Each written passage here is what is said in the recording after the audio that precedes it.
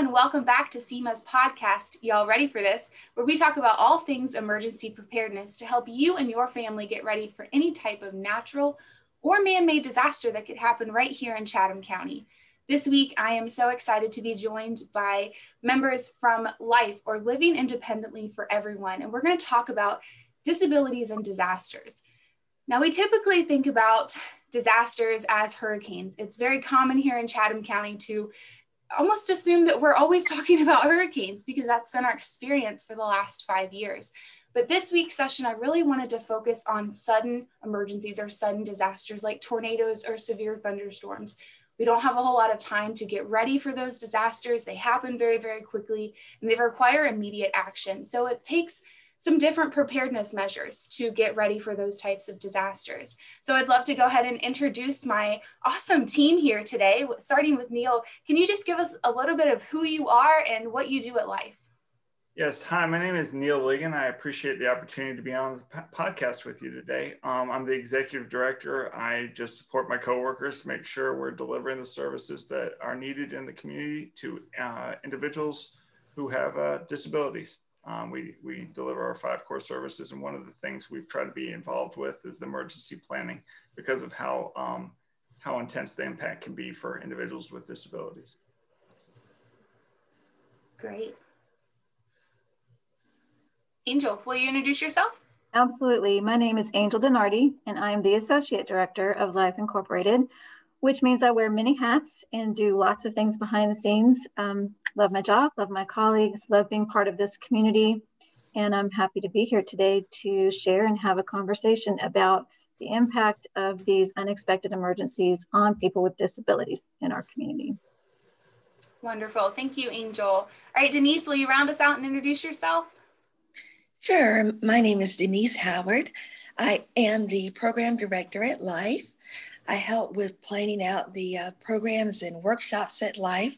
I also handle assistive technology and durable medical equipment, helping people with disabilities to get the equipment that they need to live independently and achieve their goals. Wow. Well, we have a very impressive team that has joined us today for our podcast, guys. So please get excited. And we're going to go ahead and start off this conversation talking about tornadoes. That's what we spent a lot of our time in last week's episode with Director Jones talking about the differences between tornado watches and tornado warnings. Just to cover those briefly, remember a tornado watch is that kind of advisory period. You want to make sure that you are paying attention, you're monitoring local news, and you understand what's going on. And then a tornado warning, we talked about warning and danger both have the letter R in them. Warning is that immediate action stage. You need to get to where you're going to be going for a safe area during that tornado warning. So let's start with a tornado watch. Now, the way that this conversation is going to work today, our listeners, is I'm going to give some general recommendations that we give to everyone when it comes to a tornado watch, tornado warning, and then some other severe weather type incidences that could happen in Chatham County. And then we're going to have an open and honest discussion about what that looks like for individuals with functional and access needs, those that have disabilities, and how they may struggle or may benefit from some of these recommendations that we're talking about, just to kind of lay out the land here for you. All right, so a tornado watch, some of the recommendations that we have in place. Monitor your local news. You want to make sure that you know what's going on. If something were to suddenly change, you want to be completely aware of those changes. One of the things is that I always say, make sure that you have your phone readily available. Make sure that you are following news stations, you're following emergency management agencies, National Weather Service, so that you know if something changes very, very rapidly. Because like we talked about, severe weather can change in almost a minute or less in just a few seconds. We also want to make sure that you have a safe place in your home. What I recommend is if we go into a tornado watch, clean out that closet. You know, a safe space inside of your home is going to be on the bottom level of your home, interior, and it needs to be able to fit your family. Now, not everybody is going to have a closet or a space. A lot of homes these days are very open floor plan is what they call them. But go ahead and prepare that space. So get your helmet, get your food, get your water. If you have a small infant, maybe an infant carrier, helmets for children, even bicycle helmets would be a possibility to protect your head pillows, blankets, all of those things. So those are some of the recommendations that we have. I'd love to open it up to you all here with Life. What do you guys think about those recommendations? What do you think might be some challenges or things that those with disabilities might need to be thinking about? Well, I think we were talking about this a little bit in advance. I think Angel made some really good points about the spatial constraints and how that can impact choosing your spot. Can you speak to that, Angel? Absolutely. They're all really good recommendations for anyone, the general population, and for people with disabilities. Not all people with disabilities have issues, barriers with having to access smaller spaces. Some of them would have no trouble, but many of them do. And many of them also have the inability to do that quickly. So I think you described being in a closet with a family of 5. I can't imagine doing that, being with a power wheelchair or using an oxygen canister, that sort of thing. There's all kinds of reasons why that's not always going to work for someone with disabilities, but if it does work, absolutely. Great recommendations for anybody. In the event that it cannot work, one of the main things, and you touched on this a little bit, is to practice, have a drill, get ready. And that's the key. Know what you can do. Don't rely just on the basic outline of what a person without a disability would do. Know what you can do and do the best you can. If it's covering yourself with a thick blanket, if you can't access an interior space with solid walls or pillows or that sort of thing, you can still have a plan. It just might look a little bit different. So you would have to think outside of the box a little bit, but it's all about the planning and the practicing. Run a drill, know what you can do. That's the bottom line. Now, Chelsea, with respect to checklists, when people are kind of trying to work through what they need to be planning, does SEMA have like a checklist or anything like this, where people can kind of go through and make sure that they've thought about all these different elements? Sure. So SEMA has a checklist. The way that we kind of typically put it out there is as an emergency kit. So having items to put in your emergency kit, keep it in a closet, keep it in an area, maybe even by the front door if you're at a tendency where you might need to get out of your home in a quick motion. We have those lists on our website. You can always go to chathamemergency.org. There's also all kinds of checklists that exist. I know the American Red Cross has one, ready.gov has a checklist. Find something that works for you. And also, please, please, please keep in mind that these checklists are not required. You don't have to check off every single item that's on there. They're meant to really match you, your personality, your family, and kind of the way that you live your life. So I always use this as an example. Q-tips are often on a checklist for an emergency kit. If you are one of those people that is adamant that you do not use Q-tips, don't put them in your list. Don't put them in your bucket. Make it personalized to you and make sure that it's important to you. You're wasting such valuable space in your emergency kit and in that checklist, and wasting your valuable time by putting things that you're never going to use. So I have a follow-up question to that. Okay. I'm sorry. Are there checklists that are specific to people with disabilities? Because they do have to think of things and consider things that a person without a disability might have to think about. Are there checklists that are specific to them that will prompt them how to prepare? Sometimes you just don't think of everything. Do those types of checklists exist? We don't have one on our website, and that's something that I would really like to do, but this is just something random that I got in the mail a couple of weeks ago, and it's by Quick Series. And for those of you that cannot see it, obviously, because we're a podcast, it's Emergency Preparedness for People with Access and Functional Needs. And it has an entire checklist of things that you might need to do, just tips that they might need to think of. And we are looking at purchasing some of these in Chatham County. And I think that it might be a really great partnership with Life to see if we can get those distributed.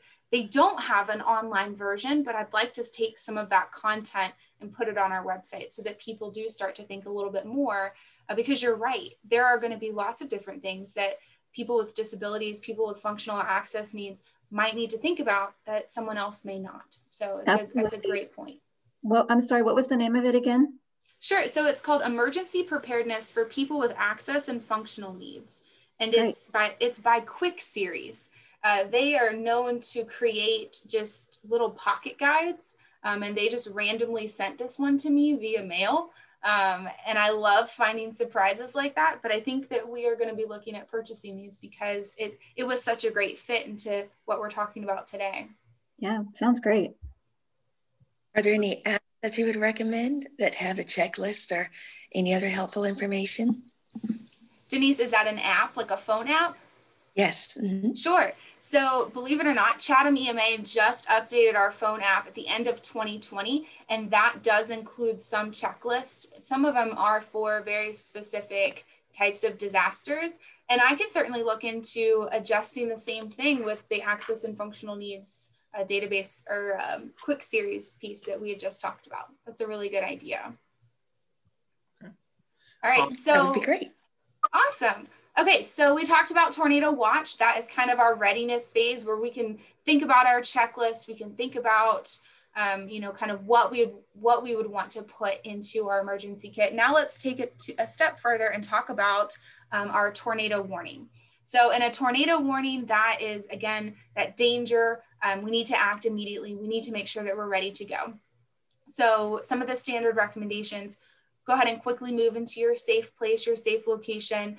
You want to kneel down is typically the recommendation. Kneel down, cover your head with your arms or with your hands, however that's possible for you, and then monitor local news. Now, monitoring local news is obviously going to be difficult if you're in a closet or if you're in a hunched over or smaller location.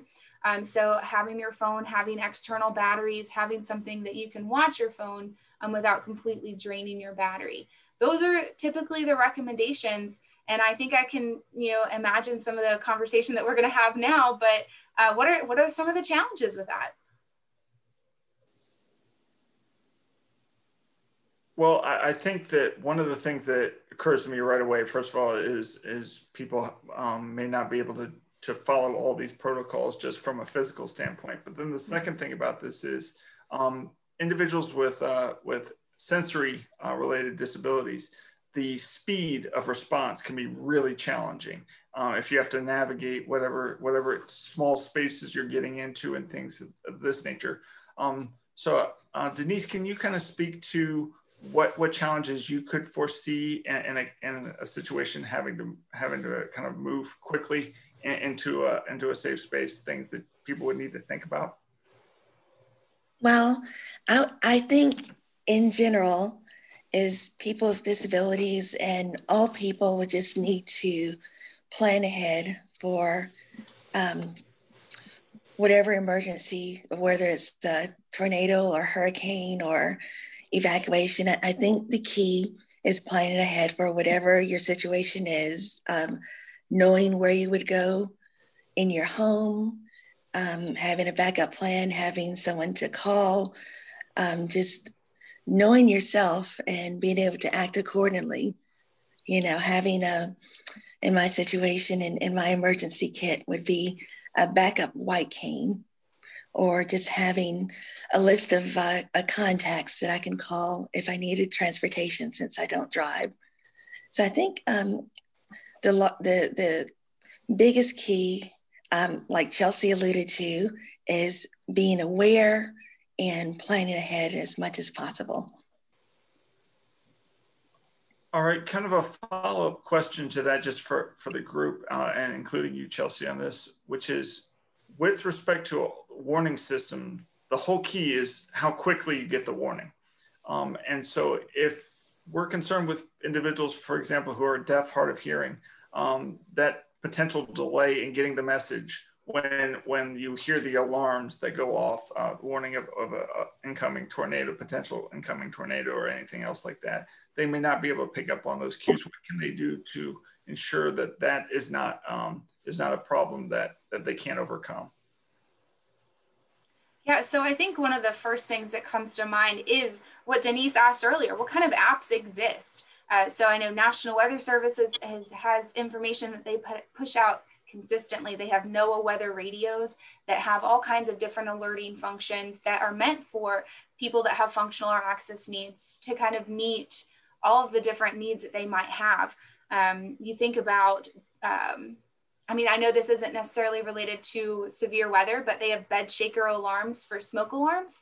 that will actually shake people's beds that are deaf or hard of hearing to kind of let them know, like, hey, you need to get up, something's going on in your home. So that concept exists. There's flashing on phones, all kinds of different resources. Find what works for you. I know each person is completely different in how they respond to different things. I know that if you tried to wake me up in the middle of the night with a flashing light, my mask is going to completely stop that from working. But those that are deaf or hard of hearing, that might be the best way to try to wake them up in the middle of the night for something like a tornado warning. So using those wireless emergency alerts, using SEMA alerts, whatever method you're using, find a way to make it work for you. And then it goes back to what Angel said earlier, practice it. Make sure that you know how it's going to go off. If you can try to have someone try to wake you in the middle of the night with a flashing light to see if you catch that type of alert, and just find a way to make sure that you know what's going on, because that's really the biggest key. Like you mentioned, knowing and not having to delay in information. Okay. And one of the things, Neil, that you had mentioned earlier was this idea of getting those that might have sensory challenges in a small space and making sure that they're comfortable in that small space. One recommendation that I've heard in the past that's kind of stuck with me is having that in your plan for your emergency kit. So if you've got maybe a child that has autism, having a sensory box that's in that closet ready to go, so that they have things that will keep them engaged and not wanting to roam around if it's a potentially dangerous situation.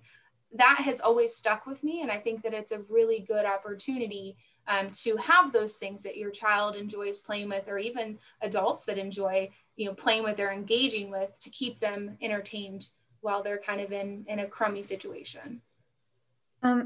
Chelsea, is this information centralized anywhere? I know I had mentioned this before about, but you keep saying find this app, find this, find that kind of thing. Is there, I know that you mentioned ready.gov, Red Cross, they do a good job with the checklist and everything, and they include people with disabilities, but like an FAQ sheet, something that would, in an official capacity like ready.gov or SEMA, one of the others, that would really highlight these different apps, devices, ideas, the sensory box as an option, the bed shaker, the flashing lights, that kind of thing, because some people don't know to look for that necessarily, especially older adults. I think if they're new to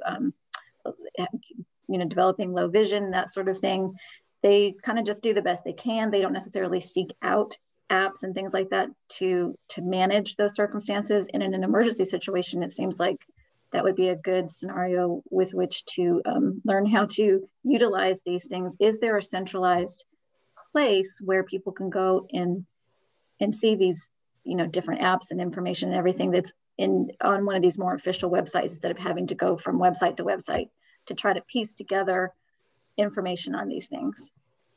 Angel, that is a fantastic question. And I think that it's something that needs to be done, to be completely frank with you. I feel like even those that don't have a functional or access need, we're constantly telling people to go here, go there, and do that and do this. I feel like in general, we struggle with this idea of a cohesive list that really just tells you this is what you need to do and this is how you can do it. And I think that it's because there's so many different ways to do it successfully. And I think we could put out one list and then we would get 5 comments of, well, you could do this and that would be better. And I feel like there's no one perfect way to do it. But I definitely hear you. And I think that that's something that we can strive towards, at least put out there, hey, these are some options and this is where you can go to find more information. I think that that's definitely something that we can strive for. Well, this emphasizes what you just said, really emphasizes the need to include people with disabilities in the planning process, to have them try these apps out and give their feedback and say, hey, this is the best one I found. So, I mean, just like we said, people with disabilities need to do the best they can. The different agencies with the information that's out there to do the best that they can is to ask the people who would be utilizing those things, get their feedback, involve them in the process, give them a seat at the table and say, hey, what what do you think? Here's these different apps, give them a try, tell us what you think, what's the best, what's not good, what's, that sort of thing. It's a time consuming process. I'm not saying you got a magic wand and you'll take care of these things right away, but this emphasizes why including people with disabilities, talking to them instead of about them is so important.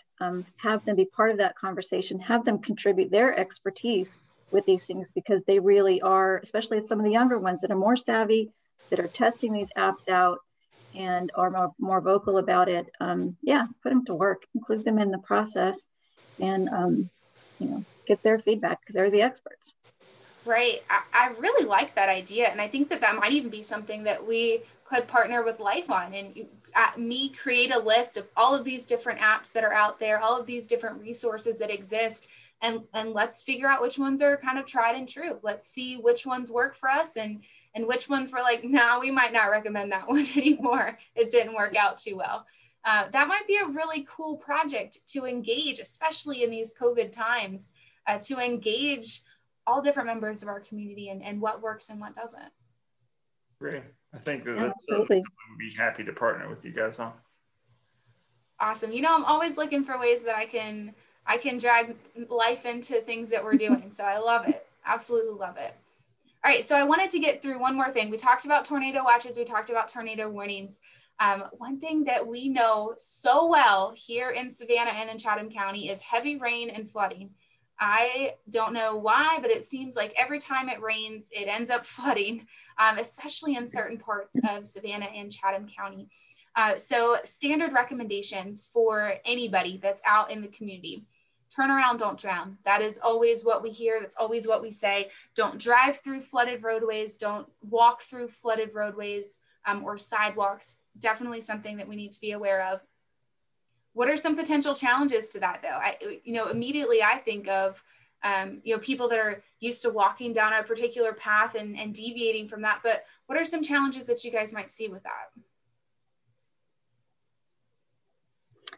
I think one that would be of biggest concern to us in the most immediate sense are people that rely on public transportation, which is a significant number of people with disabilities. They don't drive for one reason or another. They have blindness or low vision or mobility issues. There's a number of reasons, the affordability of it.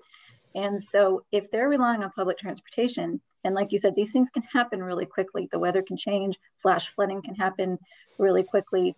They could potentially get stranded, and they would be kind of relying on where they physically were in the moment that happened to cope with and survive that situation. And I think self-advocacy plays a role in that. A person that has the ability to call public transportation and say, hey, this is where I am, I'm stuck, what can we do? Not to just wait, not to stay vulnerable, but to find shelter, that sort of thing. Again, we circle back around to make a plan and then act on that plan, which means visiting these scenarios in your mind, the what ifs. So presenting individuals with what ifs, but yeah, public transportation definitely would be a concern in a situation like that, and people that walk and that sort of thing, to the real practical steps of really just how to stay safe in the moment. I'll just add to that. I 100% agree with Angel. I think the primary instance you're going to see as far as the flooding is going to be people using public transit, getting to a bus stop and then not being able to get picked up from there, and not being able to cross the street to where they need to go once they do arrive to the site. And again, you just don't want to be stranded. You don't want to be by yourself. So one of the things is pre-programming your phone. In your phone, you should always have your transport company as one of your speed dials, so that you have that, so you can pull that up in case you get stranded. You can be in contact. They may not be able to fix anything, but the first thing you want to do is you want to establish that somebody else knows where you are and knows what your situation is, so that there's somebody else involved in the process of problem solving. And you can ask them for advice. You can ask them for a layout of the town. They've got all these maps. They understand the community geographically, so they can assist in that. And then in your head, having a plan, knowing, like, if it's raining, bringing a raincoat. You're like, well, I'm not going to be outside for that long. Well, bring a raincoat anyway, because you might end up getting stuck outside for a minute.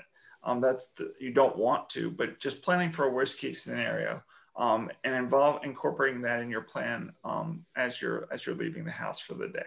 If there's a 60% chance of rain, bringing a raincoat or a umbrella, even if it's bright and sunny out, because in Savannah, it can be 5 minutes and the weather is completely different. So just planning, making sure that you have the phone numbers plugged in, and making sure also, I think one of the things that we've talked about in the past about your informal supports, which is if you have family members in the area, make sure that if you do get stranded, that you let somebody know. They can assist you with this. They may not be able to fix the problem, but again, the more people you bring into your circle, the more support you're going to have as you work towards a positive outcome.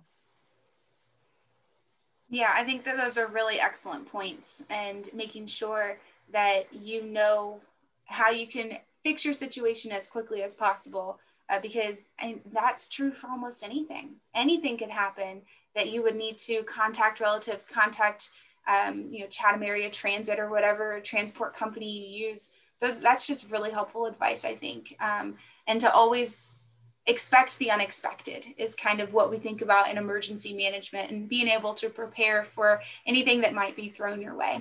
It's always great advice. All right, well, we are looking at wrapping up here. Is there anything that you guys would like to mention as kind of like some last tidbits of advice or information? I think that planning ahead is the key, and just having a backup, having some spare cash or a credit card for emergencies, or just thinking specifically about your situation and what you can do to be prepared in any situation, because emergencies don't discriminate. It can happen to any of us. So I think the best thing that we can do for ourselves and others is be as prepared as possible. And practice your plan. Absolutely. Ladies, I couldn't think of a better way to wrap it up myself. That was exactly what I was hoping for, and you guys just pulled it out of your minds. It was beautiful. Absolutely beautiful. All right. Well, thank you so much for joining me today. I really hope that we helped our listeners think through some of these challenges and think about how they might be able to improve their disaster readiness moving forward. Be sure to tune in next week when we are talking with Georgia Power's Hollis Risch about power outages and how you can prepare for those and what you would need to know if you have a power outage in your home. We'll see you guys next week. Thank you so much.